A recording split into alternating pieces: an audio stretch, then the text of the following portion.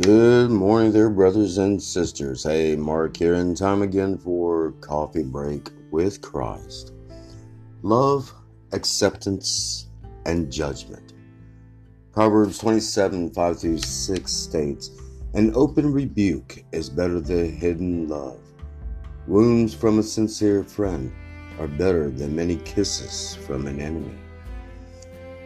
What verse from the Bible would you choose if you had to name your favorite one? If you asked a non-believer that question, it most likely would be one of these two. Matthew 7:1, "Do not judge others, and you will not be judged." Or John 8, verse 7, "Let the one who has never sinned throw the first stone." Usually, they like to quote one or both of these verses when you're talking to them about their need for Jesus Christ and the need to turn from their sin. For instance, they may get really into it and say, "Well, doesn't the Bible say, 'Do not judge others and you will not be judged'?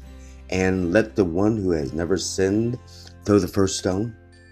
So in other words, will you please go away now?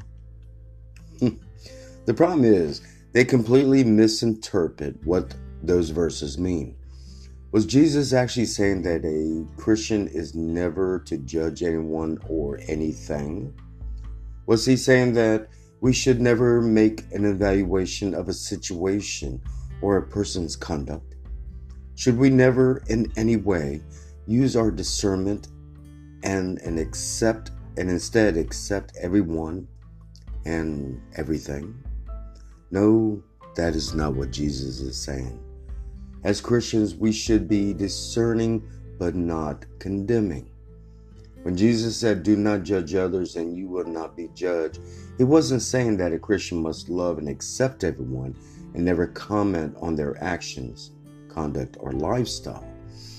The reality is that if you really care for someone, you need to tell them the truth.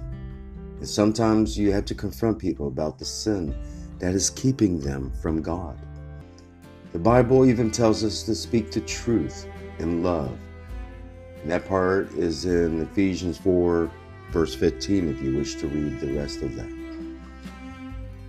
So if you have some friends who would tell you the truth, be thankful, because they are true friends. Amen.